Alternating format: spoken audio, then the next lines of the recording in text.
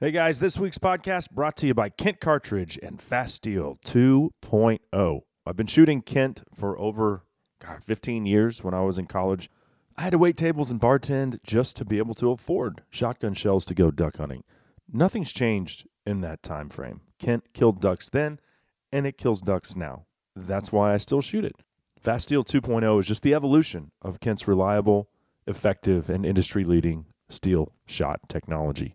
You can find it at your local dealer or head over to kentcartridge.com to check out their entire lineup of shot shells.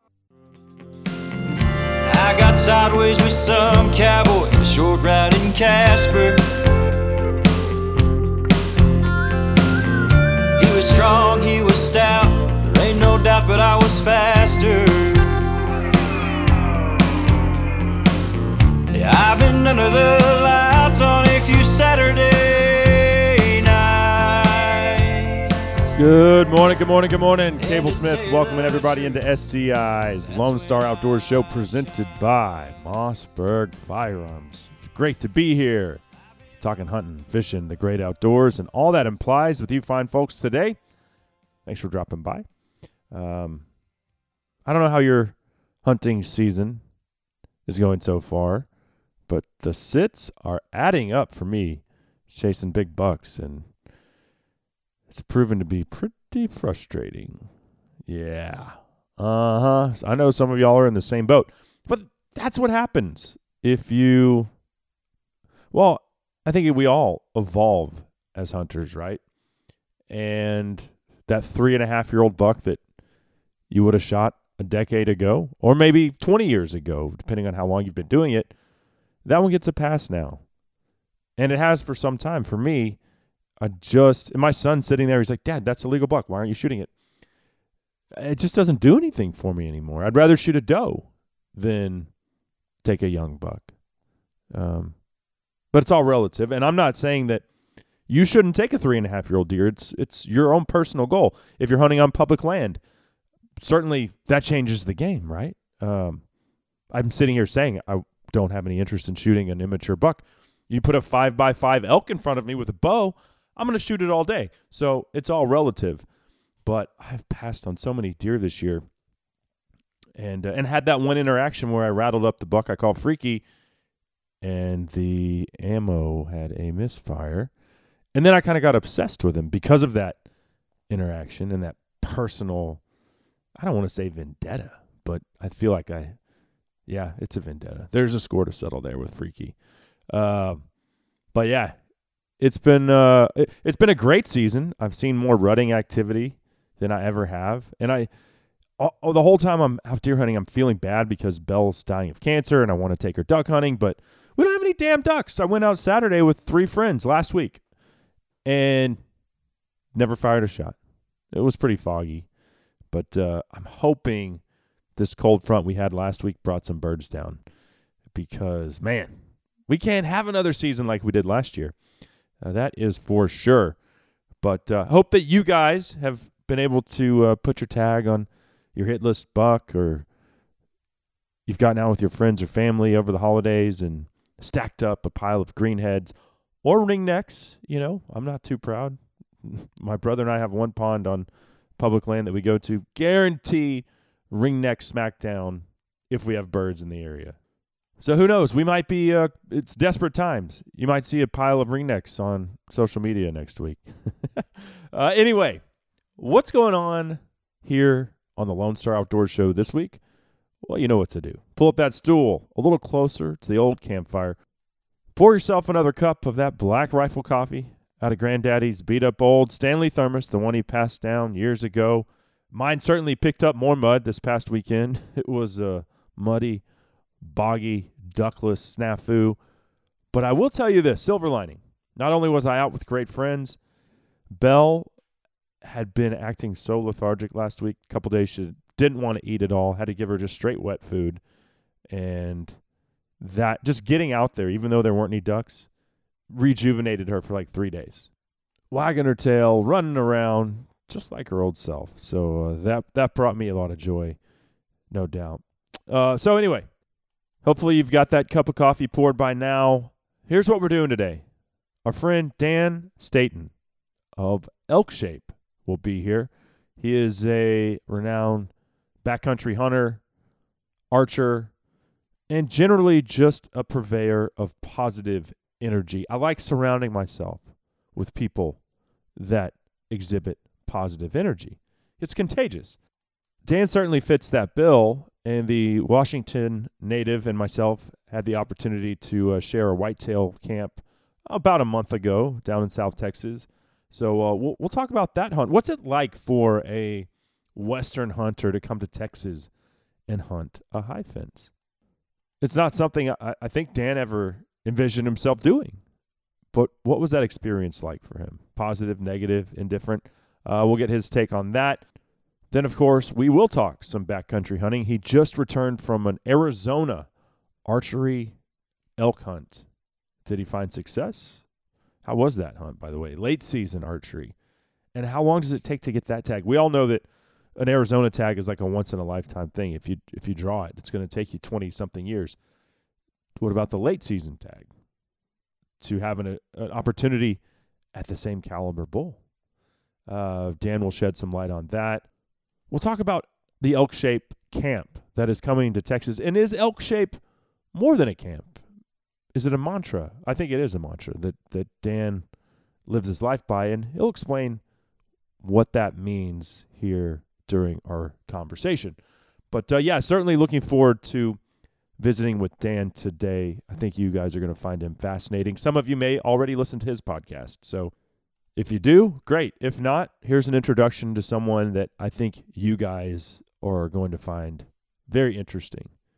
So that's what we're doing today. Let's knock out a quick giveaway. Speaking of Numa, I've got a Numa cap, t-shirt, and bino harness. It's like a $150 value. The bino harness is like $100.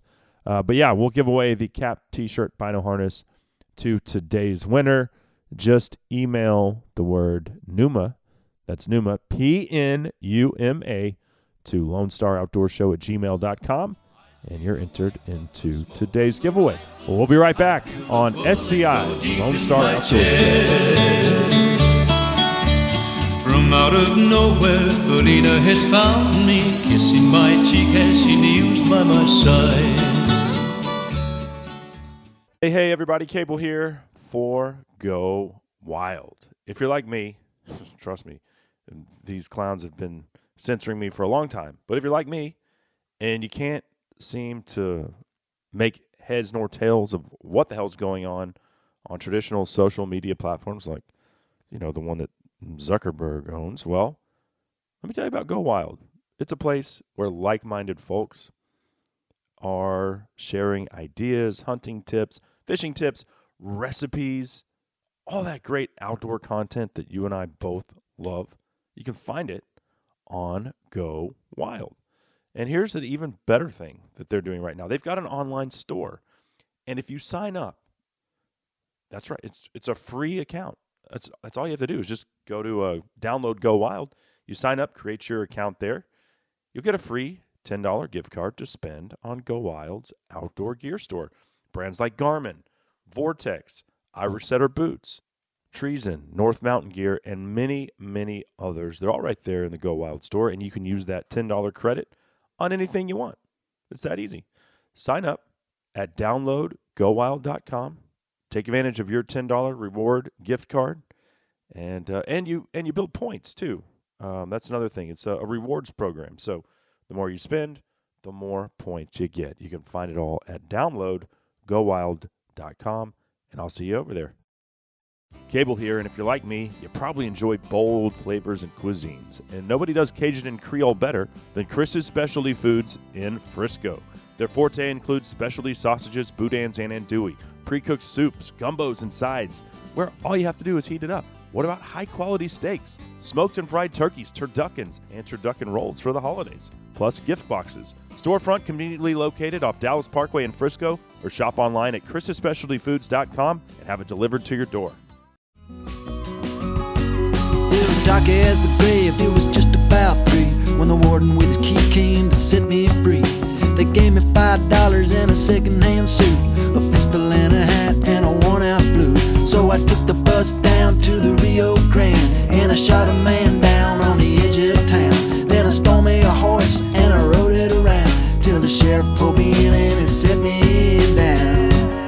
He said, you make no mistake, I know just what it takes to pull Black a man River so Killer, bad. the name of that one from Blitzen Trapper, bringing us back on SCI's Lone Star Outdoor Show, presented by Mossberg Firearms. Cable Smith here with you as always.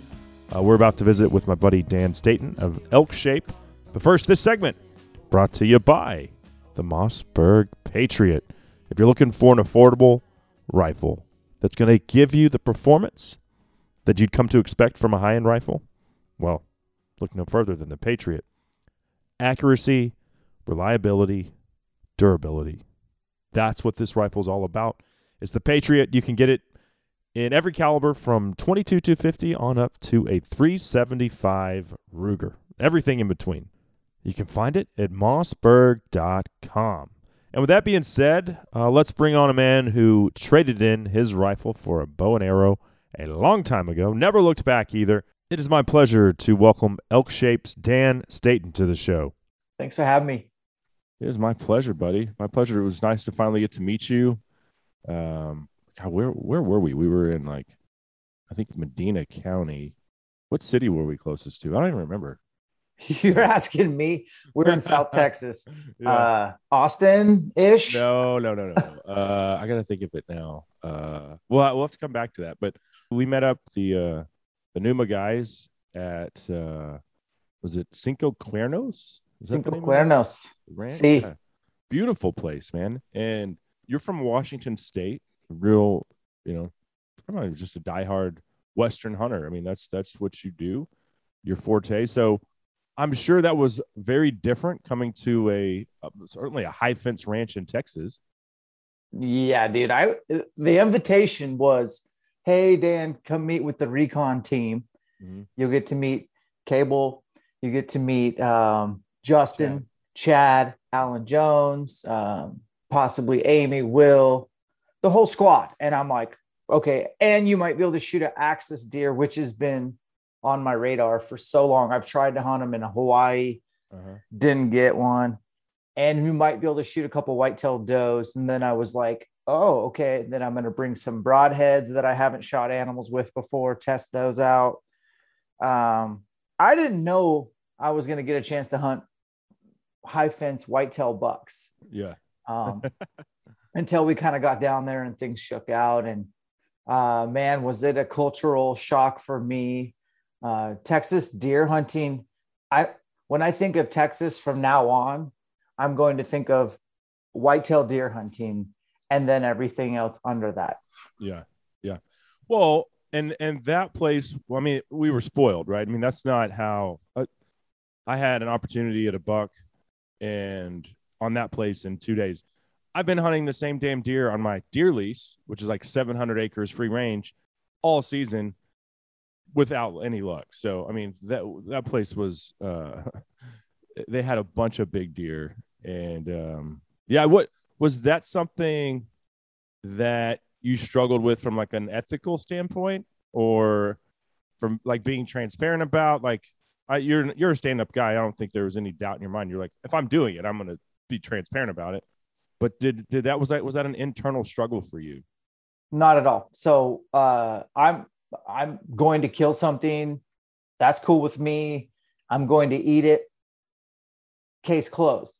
Am I going to pose with a giant 181-inch buck, which is what I shot, and make it look like it was some public land, deal where I tried real hard and scouted and no, I don't fake stuff. But it was different though, Cable, in the sense that it wasn't a tiny little ranch with a really high fence with deer that are like named or tags in their ear and they come up and eat corn out of your hand.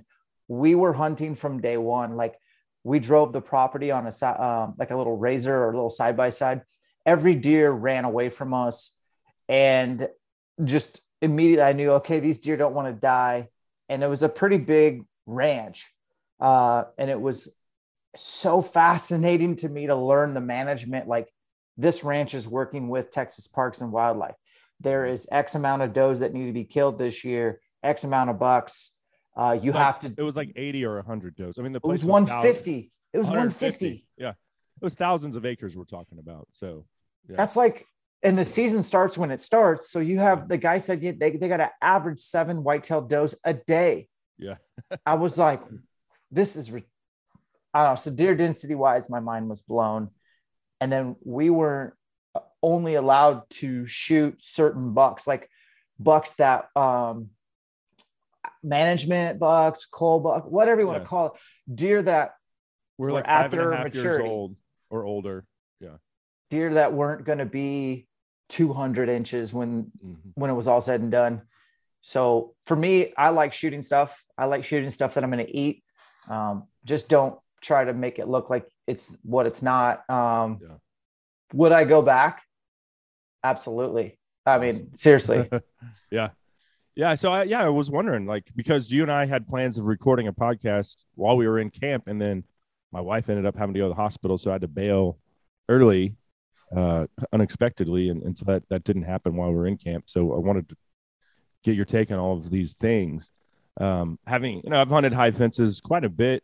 I could pan around this office and show you some of the axis deer and oryx and God knows what other critters. Texas is a very target rich environment. And every one of those experiences has been unique in its own right and fun. But I wouldn't say that the trophies earned, you can't compare it to, say, a free range backcountry hunt, or even put the same value on it that, if I worked my ass off all season and finally do get this deer, that one's going to be just a little bit more for me, like personally. Yeah, I earned that one a little bit. It was a little harder. I had to invest more time and energy. And I'm not saying, like you said, these animals don't want to die. Hell, it took me 5 trips to get my first axis on this one place. And it was only 700 acres. I mean, the animals are smart. And they figure out what an ATV sounds like, and they figure out where hunters are more likely to be. So yeah, far from tame. This isn't, I think people have a misconception. It's just like a pen. It's 200 acres. We put the deer in there before people show up. And that's not really the reality. Well, I'm sure that exists, but that's not what we experienced. And I was really challenged on this hunt to really be able to judge deer better with truly looking at their characteristics and their body and trying to decipher between a 4.5-year-old to a 6.5-year-old plus deer. You just don't want to shoot the wrong deer when, like I said, actually you said it, we were spoiled. We were on one of the most well-managed ranches probably out there, with an incredible program of deer feed, genetics, like management, like literally. And you don't want to be some guy from Washington who shows up and shoots the wrong deer or wounds a deer, or, I mean, there was a lot of pressure there for me that I felt, because I just didn't want to screw it up. Yeah. I certainly felt a little bit of pressure, but I was sitting there, and this is, it's kind of an excuse, but my head was not in the game. I missed one that was probably, I don't know, it was probably close to the size of yours. I mean, it was giant. 12, I think it was a 12 point. And I'm literally getting the text from my mother-in-law. It was like, I'm having to take Erin to the hospital. They're having to do an EKG on her heart and stuff. And I'm like, whoa, what happened? She'd started like vomiting at work and fell and hit her head. Once she got home, she passed out and hit her head on the bathroom tile.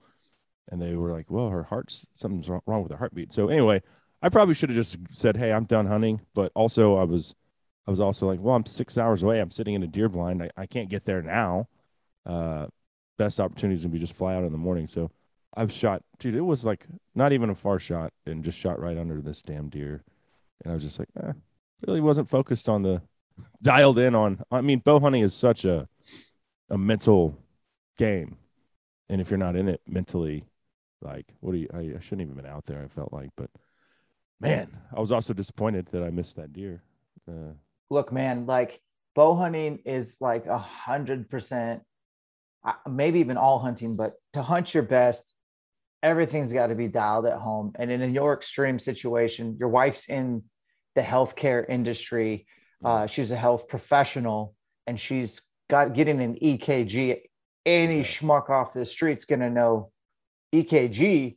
She's young. What, like, who in their right mind would be able to hunt well? Now, paralleling that and the stuff that we talk about at Elk Shape Camps is like, you can't go on an awesome 10-day elk bender and you just walk away from your family, your responsibilities at work, without really, prior to that, communicating, making sure that, I don't know, in my experience, you can't, if you don't have a happy home, you're not going to be able to hunt your best. You will be distracted. And I even say things like, if you have skeletons in your closet that you haven't dealt with, and you're going to go hunt solo elk hunting, that stuff's going to come up. So I think it's important, or a segue, to be like, dude, to hunt your best, things need to be dialed outside of hunting, or you can be distracted. Now, in this case, out of your control, but who in their right mind would be able to like stay focused with EKG? That is a big deal.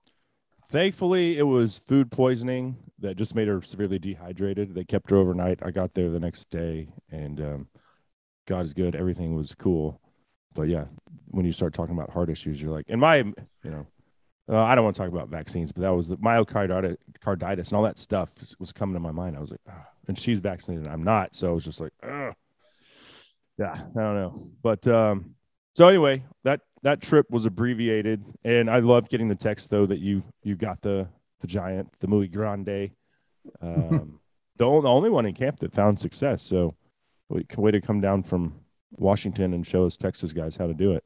Dude, that deer was a pain in the butt. Had probably 1, 2, 3 really good encounters with him, and stuff that I would never imagine. Like the first one was, didn't know if I could shoot him or not, honestly. Right. And by the time I got a green light via communication with the ranch manager, opportunity gone. And then the second encounter was a short, brief one, but ethically I couldn't shoot him because my arrow would go through him and hit another deer. He always had some deer right behind him, doe or buck. Yeah. And that was hard to just sit and eat that opportunity. And then the last opportunity was one I made good on. He knew something was up, and he just came in for a second. And by the time I got my bow ready, he was like, I'm out of here. And luckily he turned and stopped for just a second. I was already at full draw and let her eat. But man, like, yeah, he had, all deer hunting's hard. It's just, things have to pretty much line up for you to make it happen and to get that opportunity. It was awesome. Yeah. All deer hunting is hard. All deer hunting with a bow is exponentially harder, for sure. Trying to get within 40 yards of a wary whitetail is not an easy thing to do. Well, let's do this. I think this is a great place to take a quick break. We'll come back, get to know what makes you tick, and talk a little bit about Elk Shape. That segment brought to you by Safari Club International. SCI is the worldwide leader in big game conservation. They're celebrating 50 years of promoting conservation and protecting your rights as a hunter, and they're doing it in grand fashion with their biggest, baddest convention yet, taking place at Mandalay Bay, January 19th through the 22nd. I'll be there. Hope to see you as well. Tucker Carlson, Trump Jr., Jim Shockey, Craig Morgan, Larry the Cable Guy. Long list of entertainers and outdoor celebrities, as well as your favorite exhibitors, outfitters from all over the globe. They'll be there as well. For more info, head over to safariclub.org. We'll be right back on the Lone Star Outdoors Show. Trying to fit a square block in a round hole. Heart of darkness facing 1,000 bloodshot eyes. We'll know when we get there. Hey guys, Cable Smith here for Stealth Cam. You know that I've been with Stealth Cam for a long time, and there's a reason for that. The cameras are reliable, and they offer the best photo quality in the industry. Check out the Reactor or the Fusion. Those are the latest and greatest wireless cell cameras from Stealth Cam, sending images to the Stealth Cam app right there on your phone. It's like Christmas every day. Instant updates. Check those cameras. Get those bucks pattern, or know when you need to be at a certain stand because the hogs are coming in, like clockwork. Whatever the case, check it out. You can find the entire lineup of stealth cameras. That sounds funny. You can find the entire lineup at stealthcam.com. Cable here for Big and J Whitetail Attractants. Few things are more enjoyable than to watch the kids put out the Big and J BB squared and then start beating Dad up to look at his cell phone. Why? Because they want to see what bucks are coming to eat the Big and J. You can find their entire lineup of whitetail attractants at bigandj.com.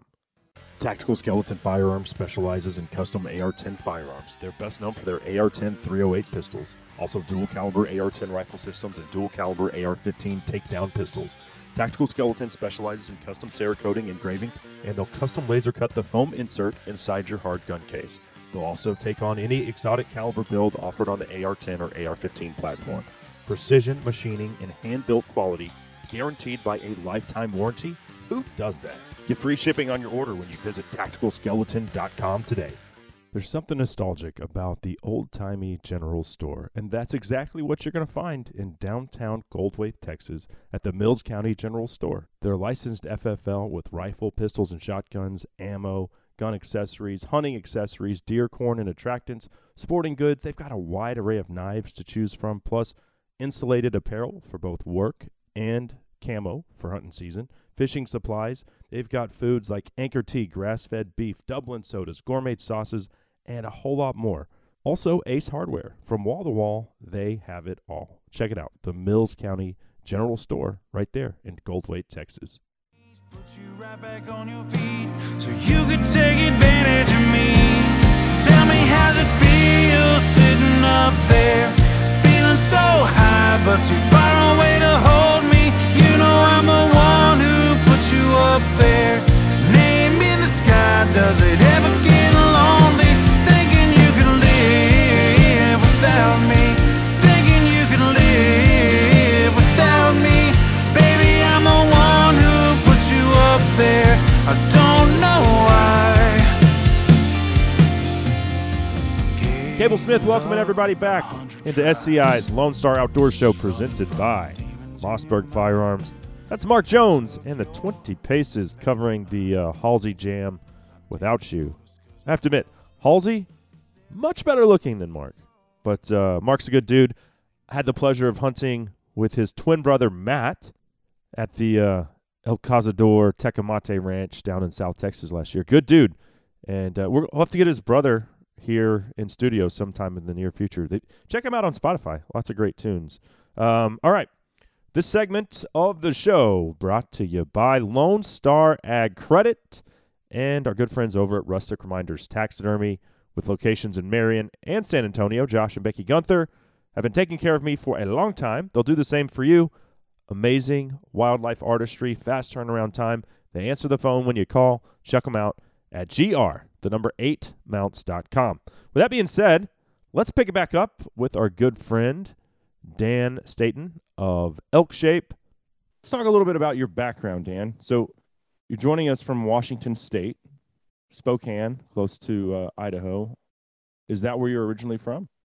Yeah, man, I'm from Eastern Washington, kind of born and raised. Sometimes I feel like I'm an Idaho guy just because that's where I hunt. I have a cabin in Idaho. I spend a lot of time in Idaho, but I live in Washington State, unfortunately. And I say unfortunately just because, Eastern Washington is a small part of the state. Western Washington, Seattle, Olympia, that's where all our decisions are made. And the people that live over there that make those decisions, we don't necessarily line up when it comes to politics. We have Austin. So I think we all have those places. And I did just see, man, that you guys canceled your spring bear hunt. It's gone.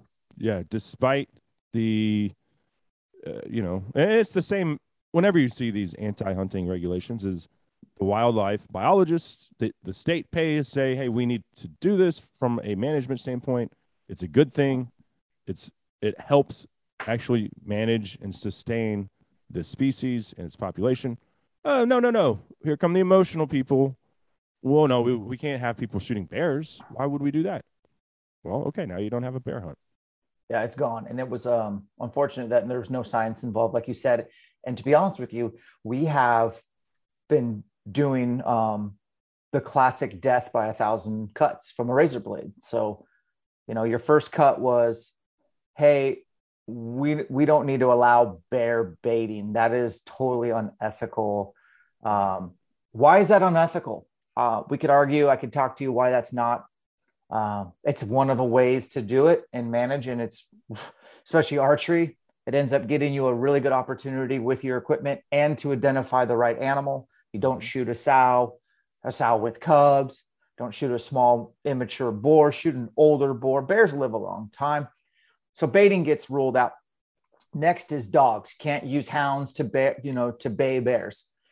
And while we're at it, let's go ahead and cut out mountain lion hunting with hounds as well. And you just do that. Then we take away the spring bear hunt over the counter. So we weren't over the counter in Washington. You had to draw, which was actually I haven't never drawn a spring bear tag. Wow.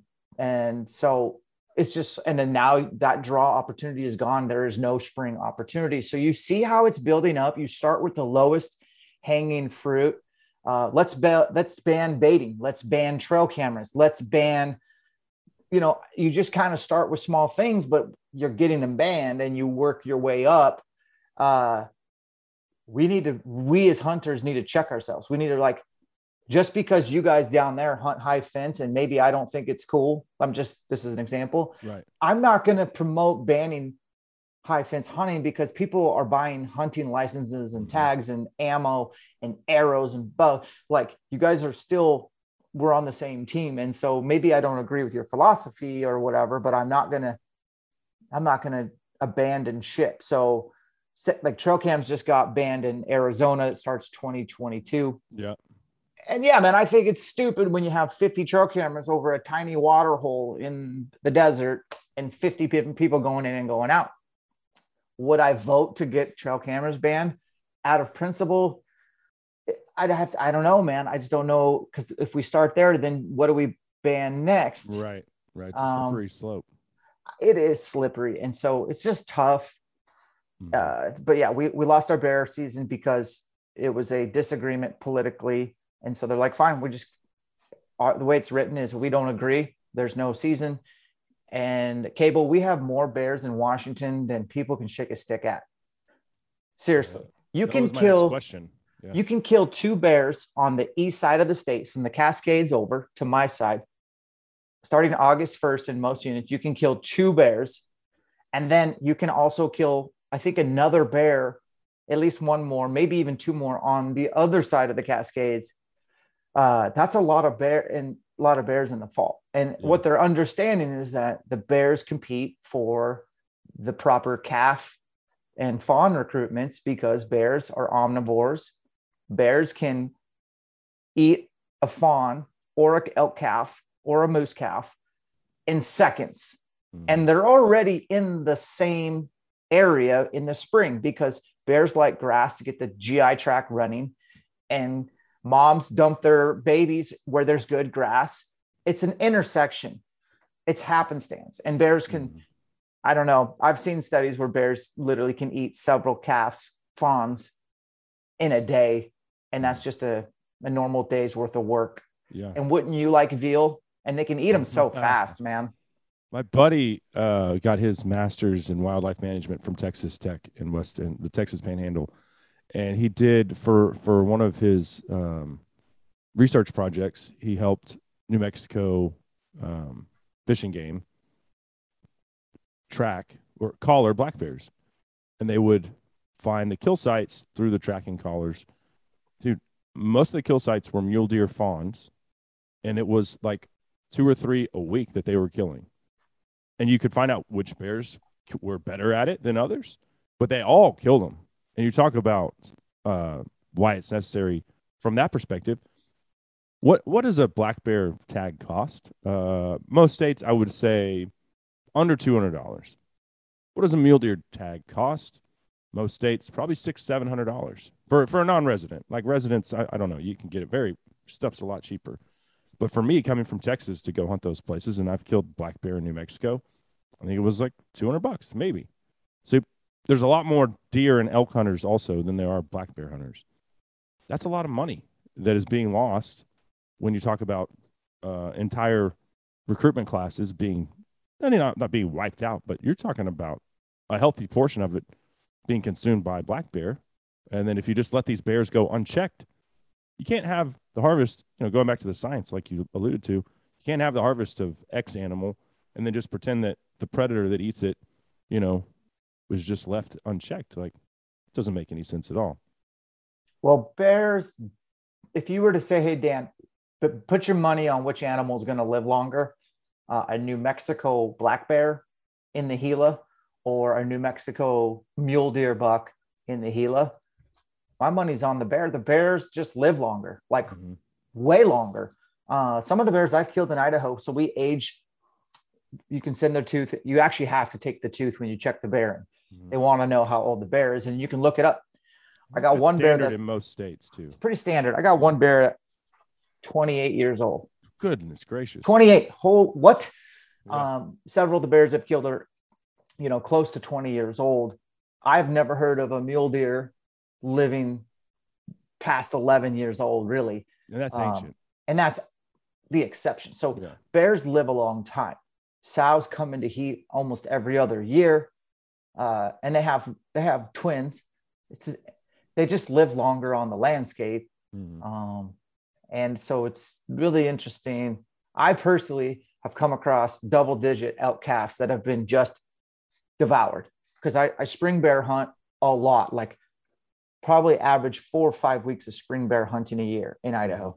And I've been doing that since 2007 or 8. I got a lot of time logged, and I cannot tell you how many calves that I've been like, dang it, there's another one I didn't save. And so, if you're looking at balancing the equation and going against the argument of, well, if y'all didn't hunt, nature would balance itself. That would be true if there wasn't urban sprawl and people and our population growing and growing and growing. You can't make more land. So what we do have left as stewards of the land and wildlife and being the thinking human homo sapien that we are, we have to step in there. And also when you put a value on something, you'll have it. So there's a lot of value in bear hunting.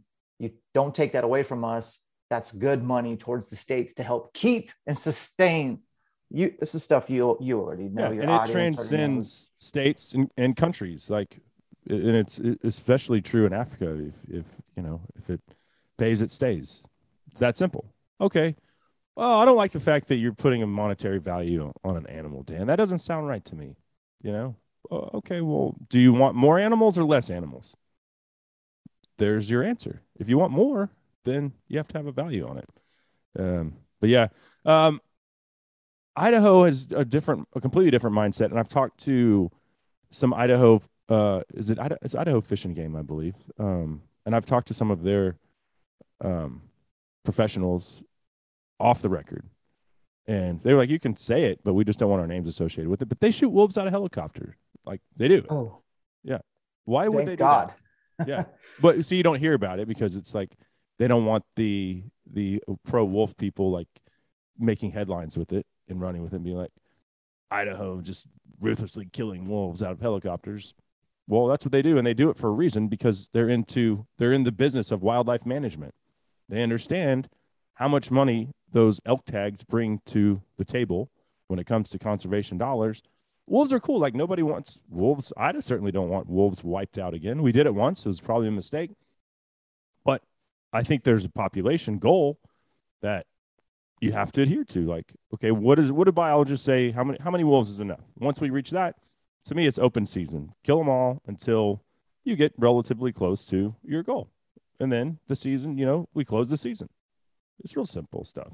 But it's not different. When we shake hands, and I'm not saying me, but like the handshake agreement happened where, okay, the state's going to manage the wildlife. The wildlife belongs to the state. Yeah. Okay. Well, federal government says we need X amount of breeding pairs in the state of Idaho. And Idaho's all like, okay, copy that. And then is something like 200-ish. I don't even remember how many. It's 150 with 10 breeding pairs. Okay, so there it is. And then we're at 1,500 plus. In Right. Idaho, you can't do helicopter counts, especially in northern Idaho, especially in the Frank Church. Like, we got a lot of timbered country. So this is like erring on the side of, okay, we at least have 1,500, but it could be 3,000. Right. Okay. Why are you guys upset when I'm talking about, like, as far as people that are pro wolf? Why are you upset that we are doing a bang up job, exceeding the number that we said was the minimum, exceeding it by 10 times, if not 20 times that number, and you're still upset? And what is the cost of doing that business? Well, wolves got to eat, and they only know to eat, kill. That's just what wolves are, cool that way. But Right. to me, they're just a dog. And I've had so many encounters with them in real life, including my daughter, who was 4 when she saw her first wolf at 40 yards in the wild. It's a dog. And this dog is cool, but we have to closely manage it. And it's very difficult to manage wolves, to be honest with you. Oh my God, they're smart. Yeah. They're amazing. And they have large appetites and very People don't proficient. realize how much energy that tank has on a wolf in the pursuit. Like, it's not like a mountain lion will give up pretty quickly if it doesn't succeed. No, a wolf just keeps going and going and going. And if it tires, the next one in the pack goes Tag. to the front. Yeah. And then that one drops back, kind of refuels its tank, and they keep going and going. And they don't just kill the sick and the old and the young. It's like, there's something that's breathing. That's a pile of meat. I don't care if it has horns or not. They don't discriminate. If they think they can kill it, they're going to try to do it. You know, they don't also bite the neck like a mountain lion and it's over in 30 seconds. It is truly a death of 1,000 cuts, where you are going to basically be alive on your feet, but you're kind of dead and you're being consumed alive. It is just, Mother Nature. It's very real. Yeah. Mother Nature has her own algorithm, and it's one that we as humans identify as cruel. Mother Nature is cruel. Mother Nature is Mother Nature, and we're the ones with emotions. This is just an animal trying to get energy so it can have life. And I think wolves are a very touchy situation. Do I want them off the landscape? Absolutely not. Do I want them closely managed? Absolutely, yes, but I don't think you can. Yeah. You can try. And that's why Fish and Game has the resort to helicopter flying over with ARs, because that's just one small step to try to keep the number under 3,000 or whatever it is. Have you heard it? This was something funny I saw on social media recently, and it just shows you the mind effing that's going on amongst our youth. And it was this group, they call themselves Dogs for Wolves. And they go and they stand around with signs and they take their 4-legged dog out there and protest that their dog is for the wolves. Because it's like, they're so green and so yuppie that they're just like, our dogs are pro-wolf. Those wolves will eat your dog in 2 seconds and not think twice about it. That's the irony to me. It's like, I'm looking at little Fido there, and Fido loves wolves. Fido literally would have his face eaten off in a matter of seconds. And you see it with hound hunters who lose their dogs to wolves frequently. Wolves don't care, dude. It's so funny to me. These people are like, oh, they think wolves are these docile, sweet creatures. Well, they'll literally tear your throat out if they can. Yeah, I personally know several hound hunters who won't even run their dogs in Idaho in certain areas, like won't even let them loose on a track, because it's just a death sentence, and it's a horrible death. I have a cabin in Idaho. Like I said, we have had a family dog forever. And initially, before I ever saw my first wolf, I didn't see my first wolf in Idaho till I think 2010. And I did film it, and it was a pack of 13.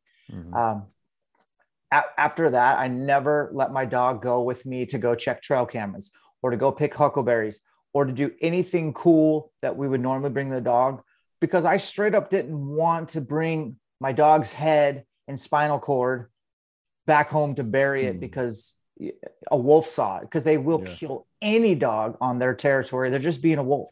Yep, that's just what wolves do. It's cruel, but like you alluded to earlier, it's Mother Nature, and she doesn't give a crap about emotions. That segment of the show was brought to you by All Season Smokers. I just got the pellet grill, threw on a pork tenderloin from some hogs that we trapped last week. First wrapped it in bacon, put it on there for an hour, 260 degrees.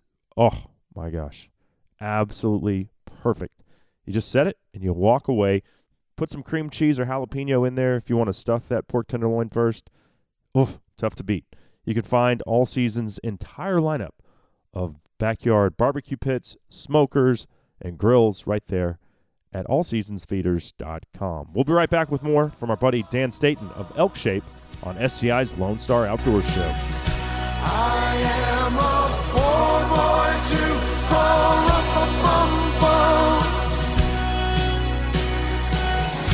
I have no gift to bring,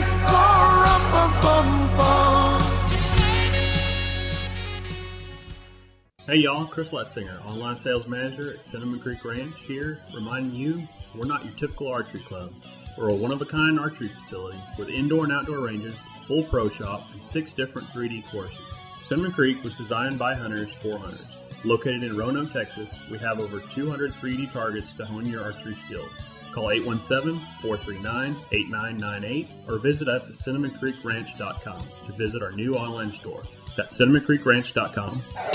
Let's face it, guys. We all would love to own land, right? But they're not making any more of it. However, there's a solution. Lone Star Ag Credit has been helping its borrowers finance their own piece of paradise for over 100 years. Whether you want it for recreating, ranching, fishing, hunting, or just to get the hell out of Dodge for the weekend. Visit Lone Star Ag Credit today to start making that dream a reality. Hey guys, Cable here, and if there's one service, one company that I rely on heavily when planning my next backcountry hunt, it's onX Hunt. They have, for a long time, set the gold standard when it comes to giving me the information I need to basically predict where I'm gonna find animals. And if you can hone in on where the animals are gonna be, you're gonna be more successful.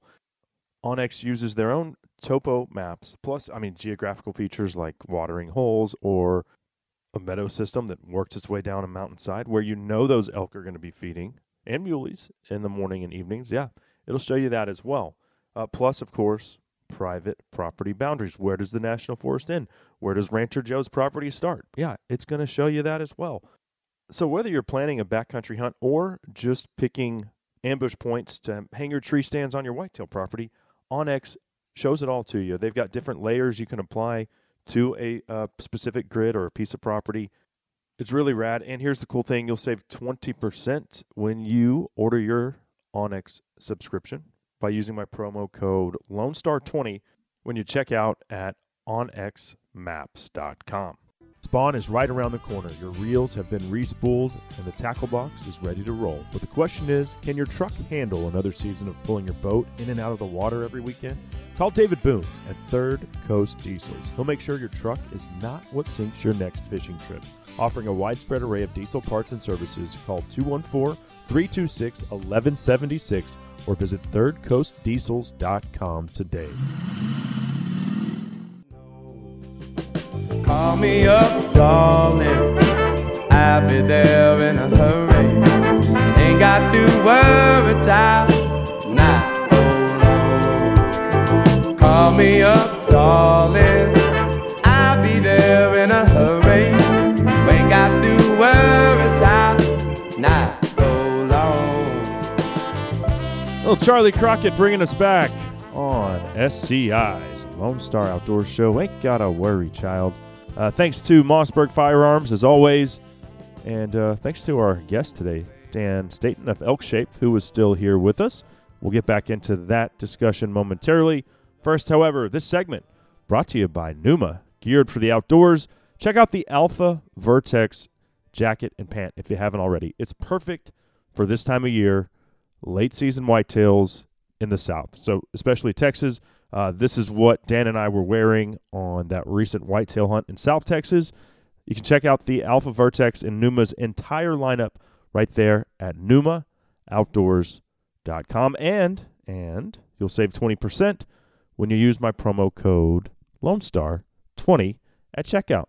Well, let's go ahead and dive back into our conversation with our good friend Dan Staton, creator and owner of Elk Shape.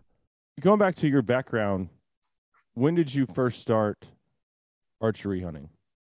2001 is when I shot an elk with a rifle, first elk. Did some research, found out you could hunt them when they're bugling, but you had to do it archery. So I said, okay, and went down to an archery shop and just bought a bow and hooked ever since. So I think this was my 20th year of bow hunting. Okay.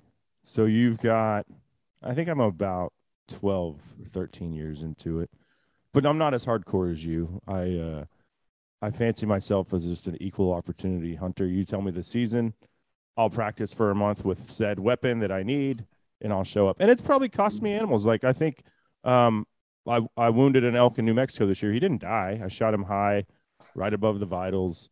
I think we ran into him the next day, to be honest with you. It was in the same drainage. It was like 300 yards from where he was. And he had cows both times. We never saw him the second day, and he kind of ghosted us just from, I think he recognized our calling. He was responding, and then he was just shut up. And just, we never saw him or saw that. We knew he was with the cows again. But unknown distances is like the biggest thing for me. And I even ranged, and I kind of told you the story in camp. But, I shot an elk for 40 yards, and he was 32 yards away. And it was just like the tree that I ranged, there's the elk. I thought the elk was parallel with the tree, but he was actually closer to me. Cost me, I mean, horizontally, the shot was perfect. It was like right there. And then the guy I was with was like, oh, you smoked him. And I was like, dude, that is not where I wanted that arrow to be. I was like, I saw him when he run, and great penetration, 3/4 into him. I was like, I don't know. It's 50-50. And so we waited an hour, trailing blood, little blood here, little blood there. And finally, we spent, 2/3 the day on that track. And finally, we're just like, this elk's still alive. There's no way that arrow killed him. And going back to, I practiced for a month before, you shoot all year. That probably is a slam dunk for you. And for me, it was just like, man, missed opportunity. But there's nothing that I like more than archery elk hunting. It's the thing that and as a Texan, I don't have the Idaho border 15 minutes for me. Right. So I envy you guys. Yes, we have year-round hog hunting. We have a target-rich environment here, and there's always something to be hunting, but we don't have a trailhead basically in our backyard like a lot of the Western guys. So I'm jealous from that aspect. And multiple tags, you just went to Arizona, you went to New Mexico. I'm sure you hunted in Idaho this year. For me, it's like I get 1 week a year to do it where I can say, okay, wife, kids, I'm checking out for 10 days with travel and going to do my elk thing.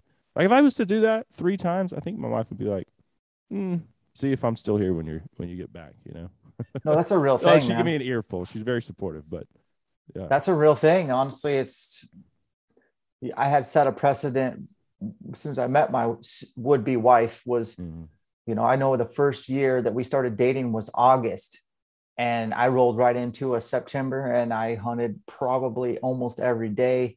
And at the time I was a videographer for Sportsman's Warehouse. So I believe I filmed probably 2 or 3 more hunts that year, including missing Thanksgiving, just behind the camera on hunts, and set a real precedent with her that the fall is, I travel. I travel a lot for work and for myself. And this is what, this is how I choose to live. This isn't an excuse of, this is my career. No, this is how I choose to live. And I think a lot of guys don't set a precedent early on. I think a lot of gentlemen, ladies, whoever, don't communicate their intentions way up front. Now, I still get in trouble, and this is going to happen in 2022, Cable. I'm going to draw some tags. I'm going to buy some elk tags, and I'm going to get them way early before September. And I'm going to go upstairs, and I'm going to write it on the calendar. I'm going to block it out. She's going to see that, and she's going to roll her eyes, and she's going to be like, really? You're going to go back to back? And then there, I think, don't you know the kids are going to be starting school then? And then I have a knee surgery scheduled here. Dude, here's your all that stuff. Yeah. It's always a challenge to be gone. But here's my promise to my wife, and I think everyone can promise this, that when I come back from that elk hunt, I'm going to be the better version of Dan. I'm going to get my batteries recharged. I'm going to keep my phone off. I'm going to have some downtime where I'm going to get to like think about the direction I've been leading my life and our family's life. I'm going to do some deep thinking, and I'm going to come back with some reformations and some checks. It's a time to press pause on the game and look inward.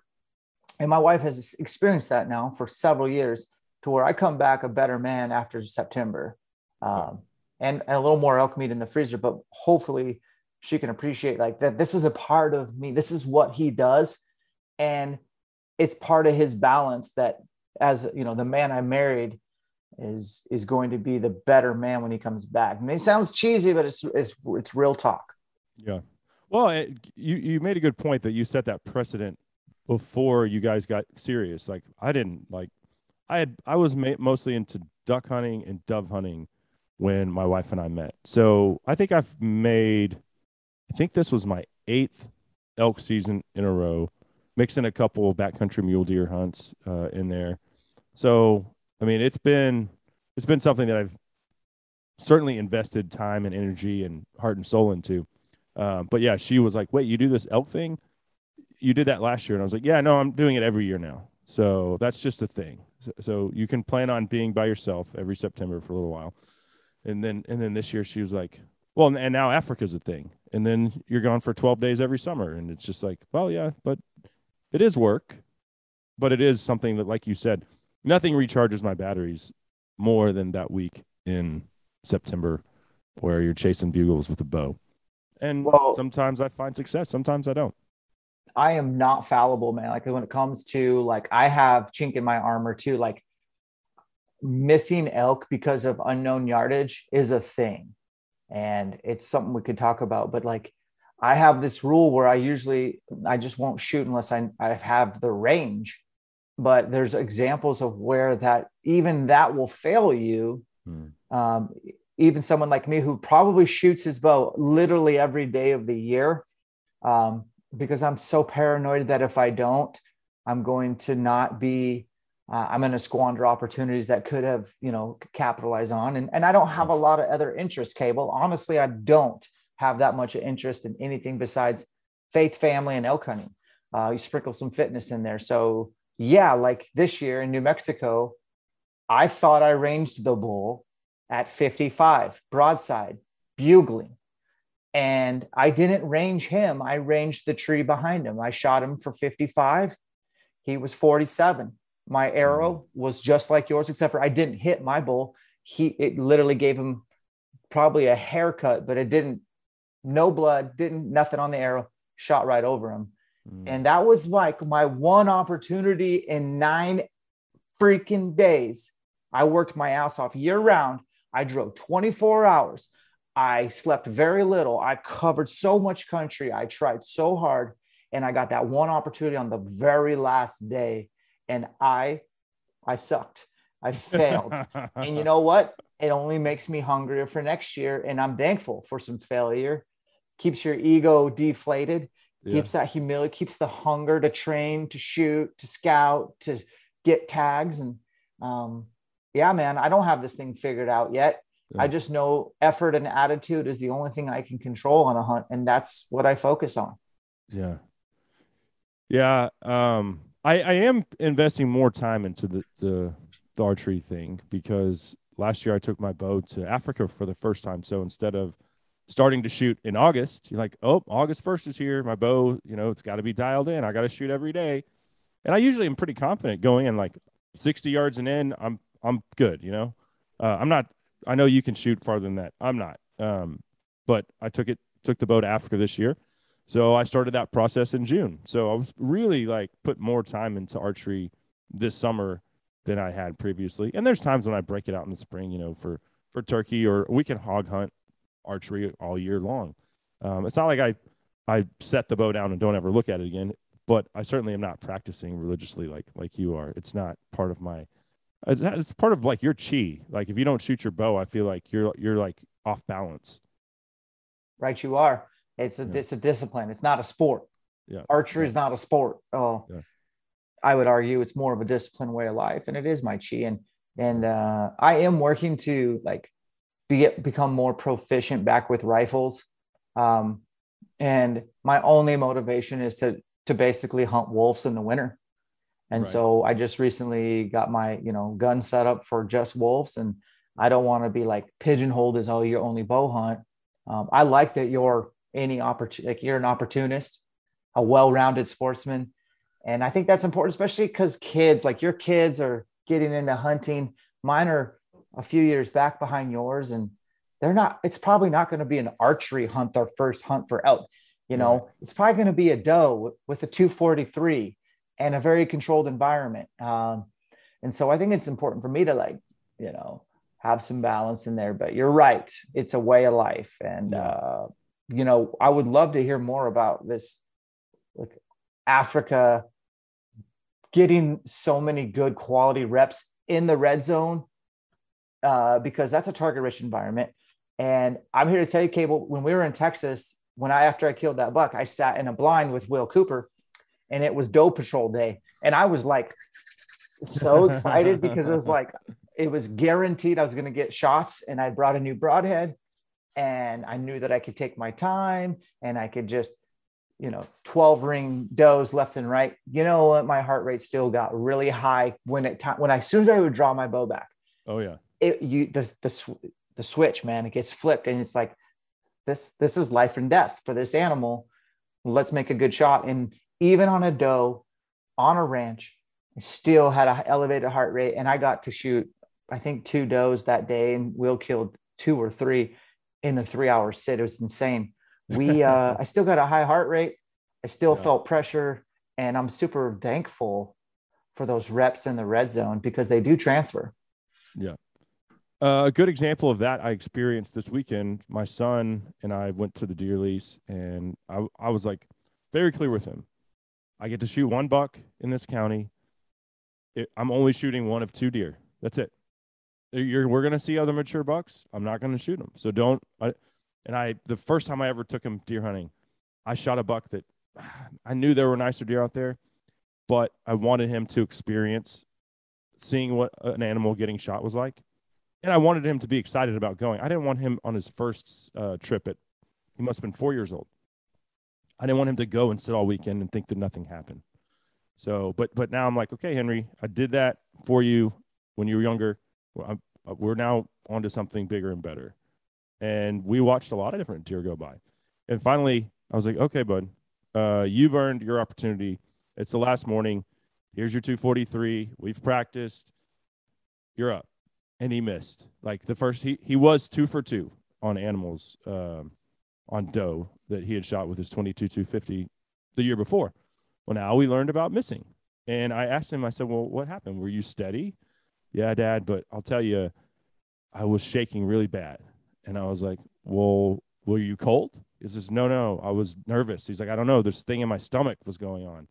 And I was like, yeah, but your adrenaline was through the roof. And that's just the way that hunting is. And if you ever lose that, then it's probably time to quit hunting, because it happens to me. You just described how it happens to you, even on a doe. Yep. Yeah. I mean, that's just part of the deal. And we learned about missing and what your body does in that moment of truth, And I said, look, you've seen Dad miss pigs before. It's no big deal. You'll get the next one. It's a learning opportunity. You realize that you were just shaking a little bit. It's all good, man. We'll get him next time. That was awesome, man. That's some life lessons right there. And I think it hits home that, like, man, you can do everything preparation wise for elk hunting, know the best spots, understand the biology, the behavior, have your weapon dialed and doped. But you got to remember, man, it's bow hunting. Stuff's going to go wrong. Mm-hmm. Animals want to live. You're going to get excited. You're a human being. I think you're absolutely right, man. If you ever lose that, hunting's ran its course for you. It's time to move on to. Now you're just killing something else. I'm not sure what. At the end of it, at the moment of truth, it's okay. Now I'm just a killer, and I like to fancy myself as a killer, but that adrenaline never goes away for me, regardless of what it is. Same here, man. Well, let's knock out our last break. We'll come back and get into how our listeners can actively participate in Elk Shape, and also, if we have time, a little late season Arizona archery elk. That segment was brought to you by Vortex Optics, and let me tell you about the perfect Christmas gift for that hunter in your life. It's the Vortex Venom 5 to 25 by 56 rifle scope, 34 millimeter tube. Great for long distance if you're looking to get into that game, or low light conditions. Like I said, 34 millimeter tube is still going to emit a lot of light even when the sun is starting to go down. And here's the cool thing. You can find it for about, under $600 these days. It's the Venom. It comes with Vortex's lifetime transferable warranty, the best in the business. You can find it at vortexoptics.com. We'll be right back on SCI's Lone Star Outdoor Show. Cows of skin and bone. Drought like this could drive me from your home, but we're one day closer to rain. One day closer to rain. Hey guys, Cable here, and if you're listening to this show, you probably like ARs. And I'm not talking about antler restrictions, I'm talking about, ARs, modern sporting rifles. And Timber Creek Outdoors has the best way I've found to take your AR to the next level. It's the Enforcer Kit. It features high-end performance parts and jaw-dropping looks. It's perfect for sportsmen, competitors, firearms enthusiasts, and people who trust their lives to their equipment, like you and I. When combined together, these parts improve usability, as well as ergonomics, big word there, and dependability of any small-framed modern sporting rifle. Timber Creek products are manufactured by Americans in the USA, God bless America, and they implement uncompromising quality control and offer a lifetime warranty. They've got a bunch of different color options, something for everybody. I've got a Hunter Green Enforcer Kit on my 224 Valkyrie. Absolutely love it. You will too. Check out the Enforcer Kit at timbercreekoutdoorsinc.com. If you're looking to remodel your home, add a deck or arbor to the back patio, redo your fence, or build your dream home from the ground up, look no further than ECR Construction Group. My longtime bow hunting buddy, Josh Brown, is someone you can trust to deliver honest work on time. ECR Construction Group also serves the North Texas area, specializing in roofing, barn dominium builds, painting, and carpentry. So for your next project, call the folks I trust. That's ECR Construction Group at 214-400-1444 or ecrcg.com. In the market for a compact track loader? Then check out the Bobcat Advantage, where Bobcat track loaders squared off against other brands in a variety of tests and challenges. Whether you're looking for performance advantages, uptime protection, or quality design, Bobcat compact track loaders are the best built machines in the industry. But don't take our word for it. Watch the videos at bobcatadvantage.com or see Bobcat machines in person at Bobcat of North Texas in Lewisville, Fort Worth, Cedar Hill, Longview, McKinney, Paris, and Sherman. Visit bobcatofdallas.com today. Oh Lord, let me die first. I can't be without her. I hoped I'd never live to see her casket lined with lace. And she deserves to thrive on this earth a little longer. If you need another worker, you can take me in her place. Hey! One of my favorites there from Goodnight, Texas, bringing us back on SCI's Lone Star Outdoor Show, presented by Mossberg Firearms. Cable Smith here with you. As always, thanks for dropping by. This segment of the show proudly brought to you by Black Rifle Coffee Company, America's coffee company, veteran-owned and operated. I think, what am I having today? The Coffee AF. You can use your own imagination to determine what that stands for, but it is damn good, and all of their roasts are great. Plus, they've got really cool swag.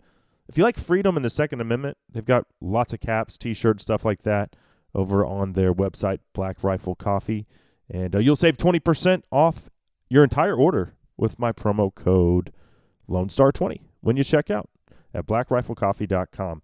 With that being said, let's pick it back up with Dan Staton of Elk Shape. Dan, let's go to the beginning. You mentioned that you were working for Sportsman's Warehouse as a videographer.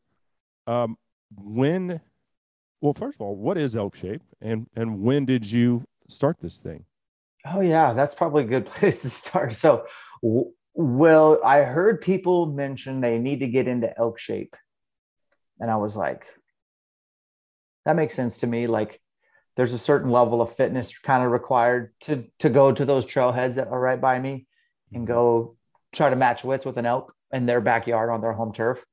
Probably not going to do that without some prior conditioning. Maybe shoot your bow a month before the season starts and throw a backpack on, because you're signing up to bow hike with a backpack on and to do hard work. That's elk hunting is literally you're signing up to do hard work. And there may be a payoff or a trade-off at the end where you get an elk on the ground and then you get to really experience what true hard work is. Grunt work, getting meat shuttled off of a mountain to your truck. Like, so if you are under the impression that elk hunting is more like romantic with beautiful sunrises and sunsets and elk screaming and stuff like that, and that you're going to pull them to you, no, man, like you need to listen straight up right now to me. Elk hunting is level 10 hard. It's very emotional as far as a roller coaster goes. There's a lot of highs, but there's way more lows, and you're going to screw it up. You're going to get smelled. You're going to get seen. You're going to get heard. You're going to miss. You're going to wound. You're going to experience other hunters that aren't cool. You might run into wolves, and you may not even find elk, and you may just do a 10-day glorified hiking trip. So, by the way, you're probably going to sleep on the ground to eat Mountain House. So if you're not willing to know what you're truly signing up for, elk hunting's not for you. I think most people will go elk hunting and understand what I'm saying now and go, okay, yeah, he's right. Like there is a thing called elk shape. In fact, I actually got into kind of elk shape on day 9 and 10. I wish I was in that good a shape day 1. It doesn't take much to get into elk shape, but it also doesn't take much to get out of elk shape. And I think that's where most people fail is this time of year while we're recording, December, there's not a lot of daylight, hunting season's in the back, in the rearview mirror, and life's going to get busy and you're just going to get soft and lazier and older. And Holidays. Each year's going to, oh yeah, parties, alcohol, stress, you name it. All of a sudden it's August 2022 and you ain't done and you're out of shape and you're going to go match wits with this 700 to 1,000 pound animal that never got a day off in its life. And you're going to try to go do that, like even on public land. That, by the way, can move up and down a mountainside with the grace and agility that you wouldn't think is possible for an animal that big. Effortless, really. Yeah. Limitless, truly. And so that's when I was like, man, I love elk hunting. I want to create a brand centered around the lifestyle of elk hunting. I'm going to call it elk shape because I am a fitness guy. Like my background is strength and conditioning. That's what I do. That's what I've done. I don't want y'all to think Dan's a square though. He had a few beers with us in camp, trying out our Texas IPAs. But yeah, I'm a sucker for IPAs. If you guys didn't know, I like a well, like there's 2 beers that I love the most. Cable. It's after cutting an entire load of firewood and getting it loaded in the truck on the tailgate, a nice cold IPA. And then I like it when the last load of an elk is back to the truck at the tailgate, an ice cold IPA. Well deserved. Those are the best beers on the planet. Yeah. But to your point, yeah, man, I started Elk Shape and I wanted it to be a brand that could offer, sure, some motivation to stay on it year round, but more of like some lifestyle stuff too, like things I talked about early in the podcast, like having your shit dialed at home so you can hunt your best, having your finances dialed so you don't go into debt for elk hunting. I talk about things People like really do that. You should see, I mean, these gear companies, man, these guys don't buy tags, they buy gear. Yeah. And I say buy tags, not gear. Over time, you can have your gear improve. But like, man, like having a budget for hunting, creating some wealth or a side hustle so you can make some money while you're gone hunting, trying to free up your time. I'm a time chaser, not a money chaser. So freeing up your schedule so that you can hunt and do it right and proper. And then obviously being in shape is super important, being disciplined, mentally tough. So to me, elk hunting is the greatest gift on this planet Earth. And if you are an elk hunter, please don't squander it. Take it by both hands, squeeze it, leverage it to create a better life for you. And that, to me, that's what elk shape is. Okay. And so how do you deliver that to the hunter out there? Is it like, are you going around the country or do you have online videos? What's your delivery method? Seems like this day and age, I'm mainly a content creator, curator, whatever you want to call it, where we make a couple of YouTube videos a week on everything elk hunting, 365 archery, tinkering. We do a podcast like you and talk to awesome people and learn from them and lean on them. And I do sell some digital workout programs. But then the other thing that I do is I do live elk shaped camps, which, to be completely straightforward with you, it's from a business standpoint, it doesn't make sense, but it's truly the one way I can to serve people the best is in person, in your face, identifying your areas of weaknesses as it pertains to elk hunting and giving you the blueprint to mitigate those weaknesses, whether it's your shooting under duress, you don't know how to e-scout, you don't know how to use Google Earth or OnX, you don't know how to find elk, you can't make an elk sound to save your life, you don't understand what the elk are even saying or why they're saying it. So your marriage is in jeopardy. So you're not going to be able to hunt your best if you don't focus on your marriage first. Your financial situation is terrible. You have no business buying an out-of-state elk tag. Like whatever it is, I'm a professional sniffer outer. I find your weaknesses and I'll give you a blueprint. And so I've been doing elk shaped camps. This is year 5. We're only doing 4 this year, but yeah, we're coming to Texas and this like literally the greatest thing I get to do. Well, man, now I'm intimidated to even come. I'm going to get dressed down. He's going to be like, no, you're doing this wrong. No, I think my finances and marriage are okay. So we'll be all right there. My wife averages 1 breakdown a year. It's usually on the heels of Africa in the summer and then an elk hunt in September. And then it's, oh, by the way, in a month and a half, I'm going to Illinois for a muzzleloader hunt. You know, the things stack up. And it's I'm right there with you. I am right there with you. Mine's in November. November? Yeah. Yeah. After elk season. And then I start picking up into deer, that breakdown. And then like, dude, this is real talk between two men that like, this is seriously a thing once a year where it's not good. And I'm still trying, like, I don't have it all figured out. She hasn't had it yet this year. So I'm thinking maybe if we get through this year without one, maybe I figured it out. I've won the race when it comes to that aspect of the marriage. Like maybe she's just beaten down to the point where she's just over it, which maybe isn't a great thing, but I think she's just come to terms with it. And also the kids are a little older. They can wipe their own asses and, you know, life is busier because they have extracurricular activities. Yeah. But it's not as like hands-on, like having to micromanage every aspect of their lives. You're hungry, go get yourself a bowl of cereal, you know, like you're good. You got this. So, yeah, I do think people get intimidated. And I don't know why that is. I would speculate that change is hard. And it's like, man, I don't want to put myself out there, but actually you do. Because if you're like me, you actually do want to get better. Like you want to kill that elk every year. You want a side hustle. You want things dialed at home.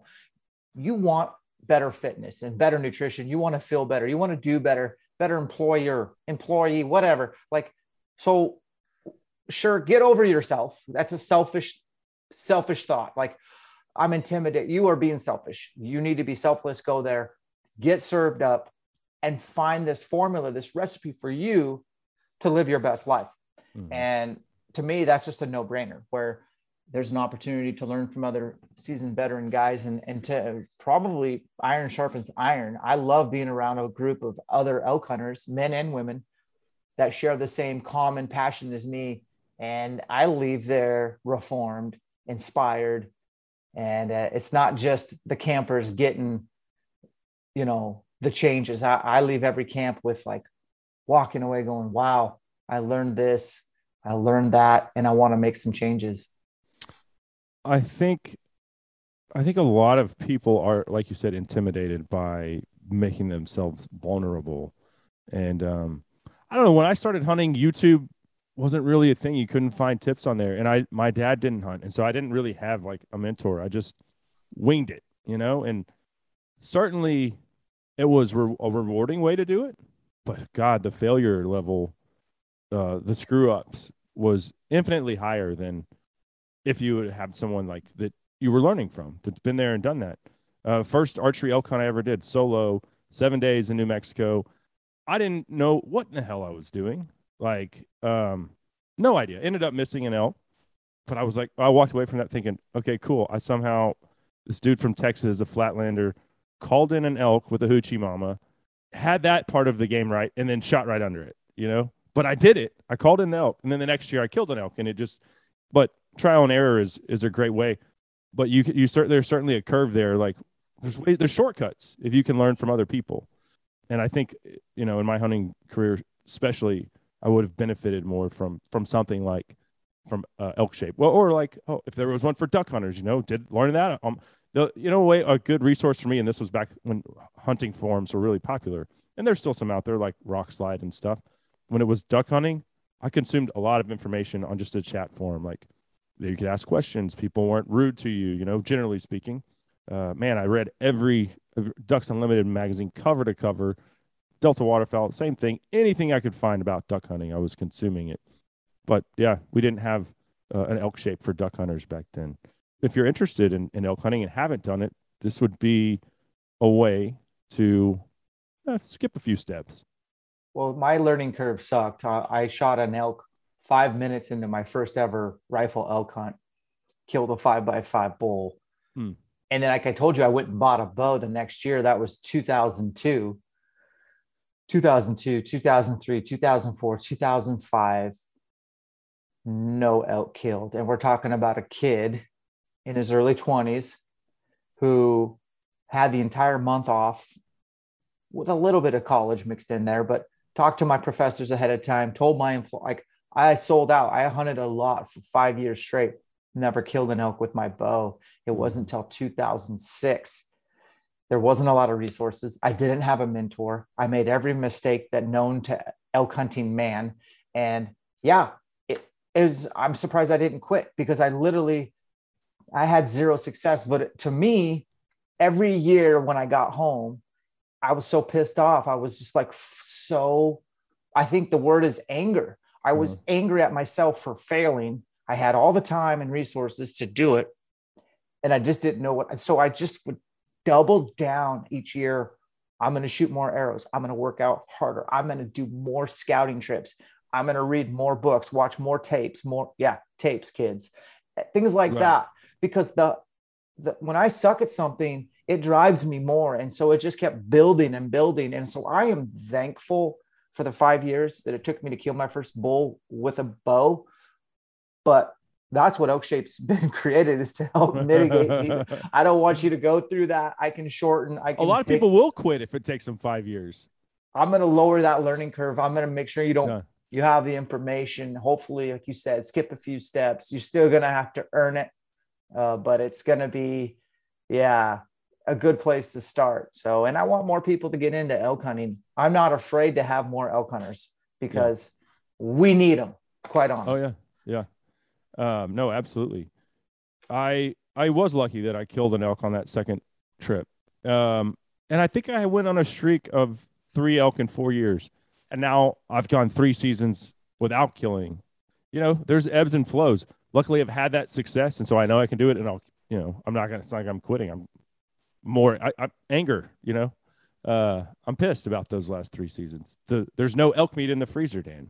Dude, that's not a good thing.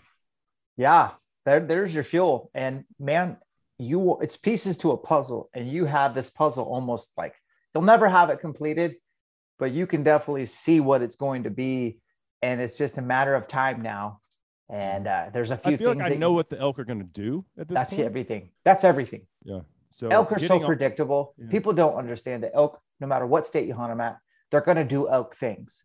Yep. And that's part of the learning curve, is understanding elk behavior so that you can predict what they're going to do before they do it and make moves. Mm-hmm. Yeah. The name of the game. Yeah. Okay. So you started Elk Shape, what you said 10 years ago? When did you start it? Sorry, man, I don't know. So I started traintohunt.com with a buddy in 2010. That went live. And then in 2013, I walked away from Train to Hunt and started Elk Shape and made it more specific to elk hunting. So 2013 is when we started Elk Shape. And where will you be in Texas in 2022? We're actually going to Stonewall. So we're going to the Iron Game Ranch, and one of the owners of Numa has this ranch for us to utilize. And it's like, okay, I'm going to warn it. Well, if you're new to Texas, like I was, when I toured the ranch, I had to walk past like freaking zebras and Cape buffalo and 200-inch whitetail and 350-inch tagged elk. So it is at a game ranch. We're not hunting, but the facilities, the amenities, unreal. And it's a 3-day camp, Friday, Saturday, and Sunday in Stonewall, Texas. And it's in April. It's going to be awesome. How do people sign up for that? Go to elkshape.com. You can click on a link to the camps and learn more. Okay. And Let's hustle up. Texas is like halfway sold out already. So it will sell out. Okay. And what is the cost? Till the end of the year, it's $7.99 for 3 days. And I'm bringing Joel Turner, who is going to change your life specifically on the high pressure shooting. He's a shot coach. He's a mental archery coach. He's the greatest coach. He's my coach. Dirk Durham from Phelps Game Calls is going to be there to teach how to make elk vocalizations with diaphragms and bugle chips, which is good for everybody. Mark Livesey is coming down to do the e-scouting. Hands-free is a huge aspect of for me, like what's made me a little bit better elk hunter. Like, okay, now my hands are not occupied with a call. So I didn't even think of that, but you're right. Same thing with turkeys though, too. Yeah. You can't have calls in your hand. Like your archery, it's an archery elk hunting camp. Yeah. It's not a rifle. Yeah. You could be a rifle elk hunter and go to it, but I want you to bring your bow. I want you to be exposed to Joel Turner. We're going to provide the elk calls. Just show up. Dirk's going to teach you how to call. The e-scouting for Texas guys is probably the most important part. So Livesey is going to come in and teach you how to create a hunt plan through e-scouting exclusively, how to identify what areas are going to hold elk on Google Earth, on Gaia, on OnX, Basemap, whatever platform you like. That'll probably be one of the most important parts. We actually bring in Jared Lyle of Huntin' Full. So he's going to help you create a hunt portfolio plan, like your short, mid, and long-term plans. So you can draw some good elk tags over time. You can pick up the right over-the-counter tags. So they just, that you don't take years off from elk hunting like you're doing, Cable. Like it's just something you do now every year. You're not going to get better by not elk hunting. So we bring Huntin' Full in. I think they do a great job. We bring in a financial, Bynum. Yeah. He comes in there and talks about how to create a hunt budget so you're not going into debt. So the camp's a little expensive, but if you think about my cost to rent facilities and to fly all these subject matter experts, pay them for their time to be there. Like I said, I ain't making money on these. I do this out of like, this is the one thing that I get the most out of is the live coaching and helping people. Awesome. So that's in April. Okay. And where can folks find that? Is it elkshape.com? Yep. Okay, perfect. So Arizona is a place that intrigues me. It intrigues every elk hunter just because of the massive bulls, but there's a catch there when it comes to chasing them during the rut. You're going to have to apply for 20 years. I did it for 2 years, Dan. I quit applying in Arizona because every time you have to buy the license, $350, whatever ungodly amount of money that is. I was like, after 20 years, I could have just paid for a guided elk hunt and shot a monster bull. And so I just quit. I'm still buying points in Wyoming, Montana, Utah, Colorado. Basically anywhere where you can buy preference points. I'm trying to build them there, but I quit on Arizona. There's a way to still hunt Arizona with a bow. And I was intrigued to learn that when you mentioned that when we were in camp together. So talk a little bit about that experience. Okay. So yeah, Arizona, very special elk hunting destination. Very well managed, stingy. They're stingy. They're really stingy with their elk. They got a good thing going and they know it. They don't have landowner, no E+ tag programs like New Mexico. You own this many acres. Here's some elk tags. Do whatever you want with them. No, it's straight up through the fishing game of Arizona. And they do a bang up job of managing the allocation to where, if you're not a resident, odds are very low of you drawing a tag. And it is kind of a once in a lifetime draw. They got an archery elk tag in September. I think it's maybe 12 days. I personally will never experience that. I don't have the patience to wait 20 years, like you said, and it is expensive. But if you have some points, I would say keep putting in, because when you do go, it'll be the greatest elk hunt of your life. It'll probably be like taking candy from a baby. The bulls are screaming. There's so many bulls to cows that the competition's fierce.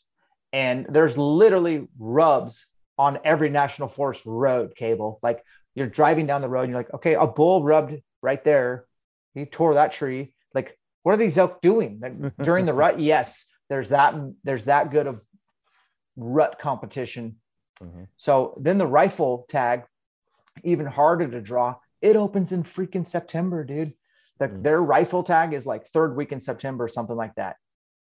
Yeah, you're on, that's a trophy elk hunt. You're gonna pass on bulls. And then from there, I think they have a muzzleloader, and they have a late season archery hunt, which is what I just went on. And then they have a late season rifle that follows the archery. And so I personally have hunted Arizona a few times doing the late season archery elk tag. Now, I will tell people right now, if you think you're going to do what I do and burn your points for that, please let me warn you on what you're signing up for. I've added the total number of days that I've hunted Arizona. It's 24.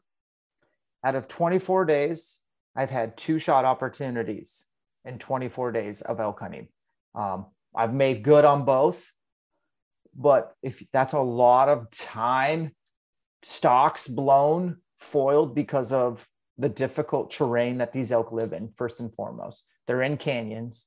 They have lots of cover, and they have lots of underbrush, oak brush, manzanita, everything pokey and prickly that, I mean, your clothes are going to get destroyed. I mean, it's really hard to move in close to these elk. I would Is say there snow on the ground? There has been. There wasn't this year, but there has been. But it does get cold at night. It can get hot. It can get cool. It's just Arizona mountains. But these elk have it made, because these canyons, the wind swirls, like almost you can bank on the wind swirling and foiling your hunt. And if that doesn't happen, you can almost bank on them hearing the crunch, crunch, crunch of you trying to get through oak brush. So it's very much a difficult interception game with a bow. I would say if you have any points like less than 10, and you're like, I'm not going to save a holdout for that archery or that rifle September tag, you should try to get that late season rifle tag, even if you're a bow hunter, because I think that would probably be one of the most fun, rewarding, challenging trophy elk hunts. Like, you're going to see bulls, you're going to have shots. Go find the bull that tickles your fancy. And it starts at the end of November. It's not a very long season. You'd want to get down there a few days prior, scout it out, and be ready to go opening day. But to me, that's the tag to get if you're in that tier of, I don't want to wait 20 years. Okay, well, maybe you'll have to wait 10, but do that late season rifle tag. The late season archery that I just did, it's not for the faint of heart. The odds are extremely low that you'll even get a shot. How many points did you have to burn to get that tag? I burned 6. Okay. Yep. Okay. So are you going to start building those points back up to do that hunt again? Well, not if I talk about it on podcasts. I'll never draw again. But no, I try to keep it real with people and just like, hey, man, you can go down there, you're going to see some bulls, but I don't know if you're going to get opportunity. I would. That's why I say do the rifle late season, because it's just right after the archery, and you're going to kill a nice bull. But I'll try to draw it. I probably won't draw it for another 10 years if I do, and it'll be just as hard as the last time I was there. And harder. You'll be 10 years older. Oh yeah, 10 years smarter maybe. I told my wife my 40s are going to be my sexiest decade yet. So yeah. Say what? Give me the formula. Well, it's less IPAs and more runs around the neighborhood. I'll tell you that. But yeah, no, I like fitness, and I always crank it up, before an elk hunt as far as the cardio goes. But I like to lift. I mean, that's like my passion. I really enjoy that component. And I like playing basketball.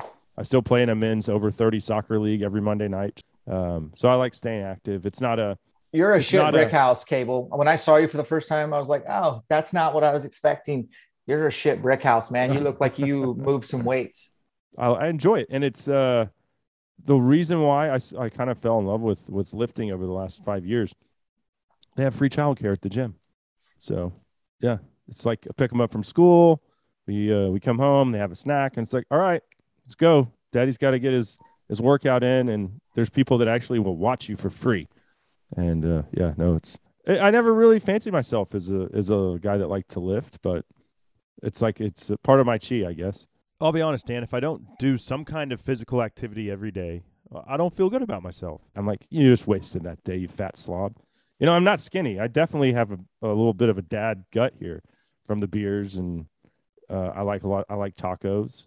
But if I tacos. didn't do that physical activity, I would be like a beached whale. So, but I think from like an Elk Shape experience, if I could drop like 15 pounds, I would be really cooking then.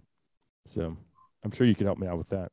Yeah, and I would make it up. I would make it happen in a way where you didn't drop 15 pounds in a month. I would love to see you like do it pretty slow, pretty steady, pretty annoyingly slow, because that shit will last if you can do, the slower the results, the better, I tell athletes, and truly like to sustain it and to get to a spot where you can have an IPA, not all the time, but like you're at a kid's birthday party and there's ice cream and cake and you want to have that you don't torture yourself for having that. You jump right back on the bandwagon and maybe swap out a few poor choices that you've been doing with some better choices over time. Get your wife on board or whoever. Like, I think a lot of guys have goals or they just have sabotage with their significant other. They're not on the same page. You put ice cream in my freezer every night and I'm going to like somehow end up at the freezer with ice cream every night. Like I'm normal like everybody else. You just got to have like, get on the same program, whatever. But no, man, you are a stacked dude. You're really well built. I could see the 40s being the best years. I hope to follow suit. I just turned 40. It's weird. I saw something on Sports Center, Instagram. Do you remember that fight between like in Detroit in the basketball era when Ron Artest? Yeah. Yes. And Pistons. Yes. 17 years ago. I'm like, I remember where I was at a bar playing pool with like some of my best buddies. I remember exactly where I was. That's 17 years ago, Cable. Yeah. What the heck? I am old. Yeah. That wasn't 5 years ago. That was 17 years ago. Yeah. Yeah. Holy smokes. We're old. We are. We are for sure. Yeah, man. I think the kids help keep you young though. For me, for sure.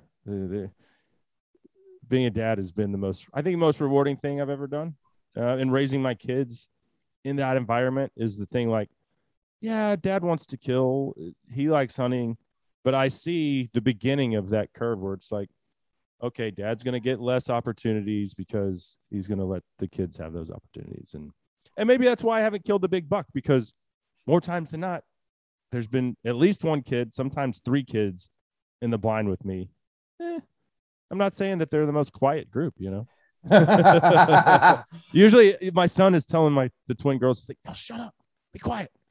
Don't make so much noise. Why are you banging your chair around? They're like, he's like trying to keep them on the straight and narrow. And then I'm looking at him like, okay, like you're really that quiet either. But it'll happen though. It's cool to hunt 1 deer or 2 deer, like specifically. And I have that history. And, that's the thing about having a lease too, is like, those are your guys' deer. It's a team effort. It's not easy. It's not like just, I'll shoot anything. If it's brown, it's down. It's like, no. One of the guys shot one yesterday. It was a wide 7-point that I had passed on. I mean, I was so glad he shot it, because that's just one less person hunting the deer I want to shoot. Selfishly, I feel that. I was like, Dan, really nice buck. Now you're out of the game for old Freaky. Get the H out. You're out, bro. Yeah. But no, we share pictures, and we're all trying to help each other. Whoever gets to one of those 2 giant bucks, I'll be happy for them. Happier for myself if it's me, but I'll still be happy for them. Yeah, for sure. I think that's pretty much all I want to cover on our first visit. I'm sure we'll do another one. You've got a ton of backcountry experience stuff and stories that I could pick your brain for unlimited amount of time, but we'll wrap it up here. The website again is elkshape.com. YouTube, same.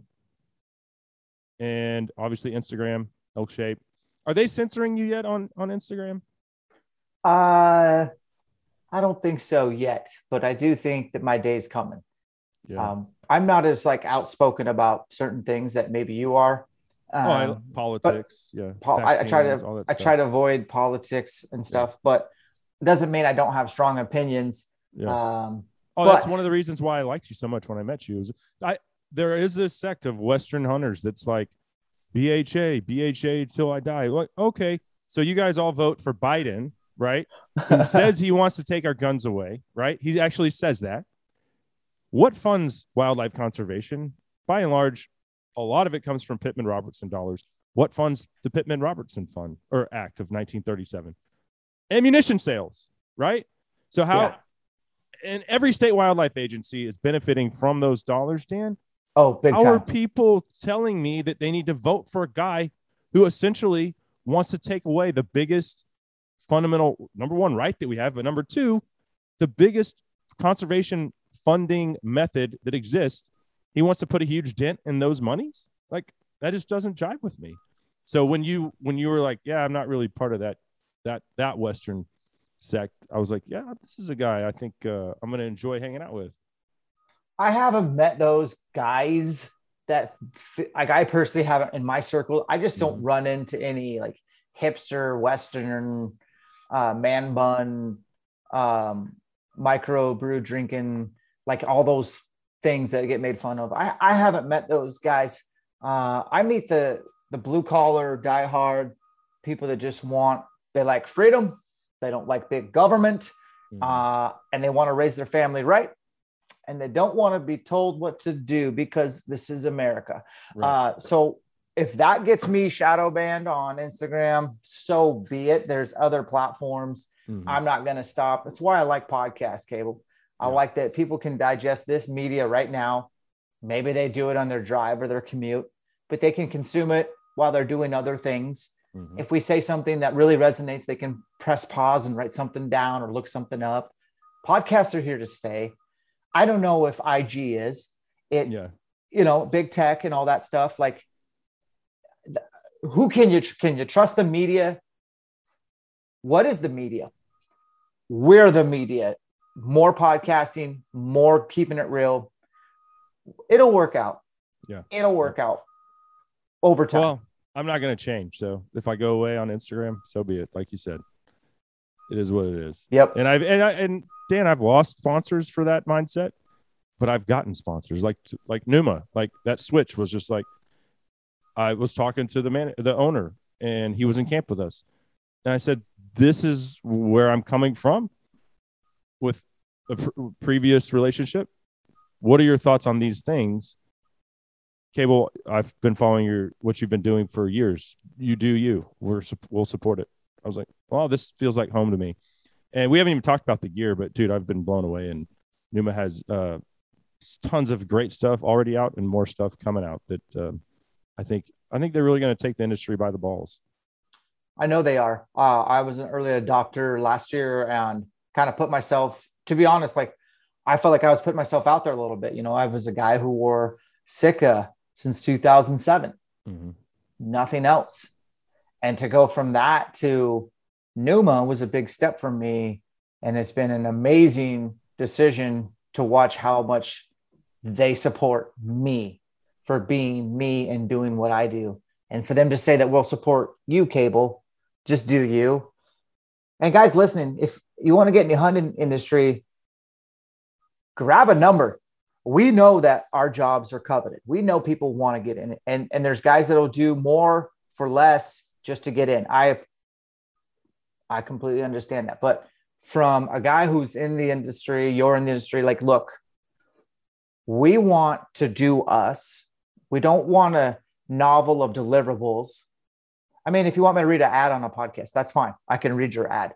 But I need you to post this picture, and this picture on Instagram 4 or 5 times with this hashtag and tag us. And will you put this in your, like, I don't feel like I signed up to be an infomercial, at least on my social media. Right. If I can just utilize your gear, people notice. People notice shit that I would never guess them to. And so Numa has allowed me to do me. That has been so big for me. What were you wearing? If you don't want to say, that's fine, but I don't know. What were you using before First Numa? Light. And First Light made great gear. Yeah, they do. You know, I don't have anything bad to say about First Light. It's just Numa was a better fit for me philosophically. So I respect that. Yeah. And I think people respect you, Cable, because you're real.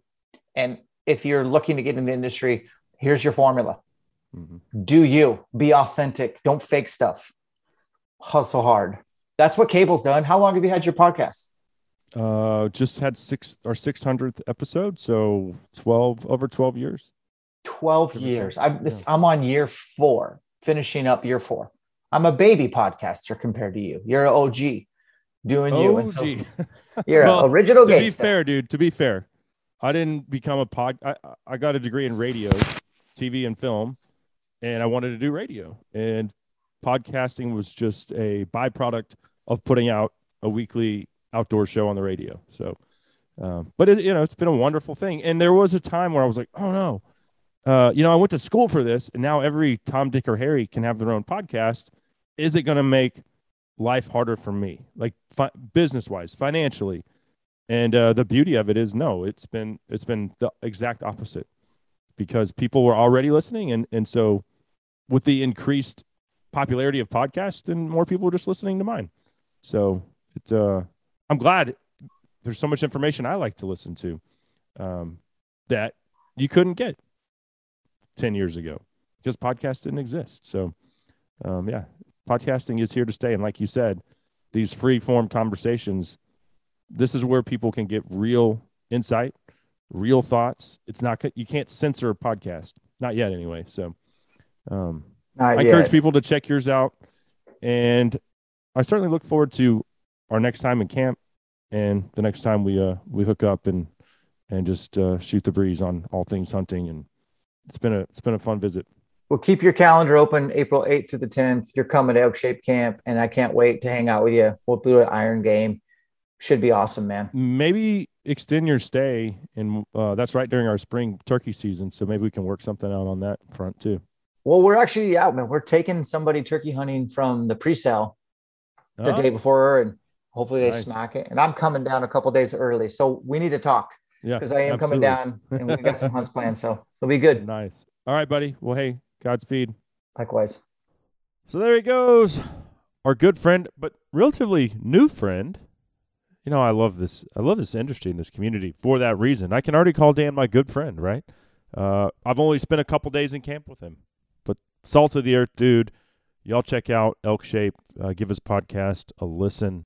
And I'm definitely going to be going to the camp at the Iron Gate in April. So hopefully some of y'all will sign up for that as well.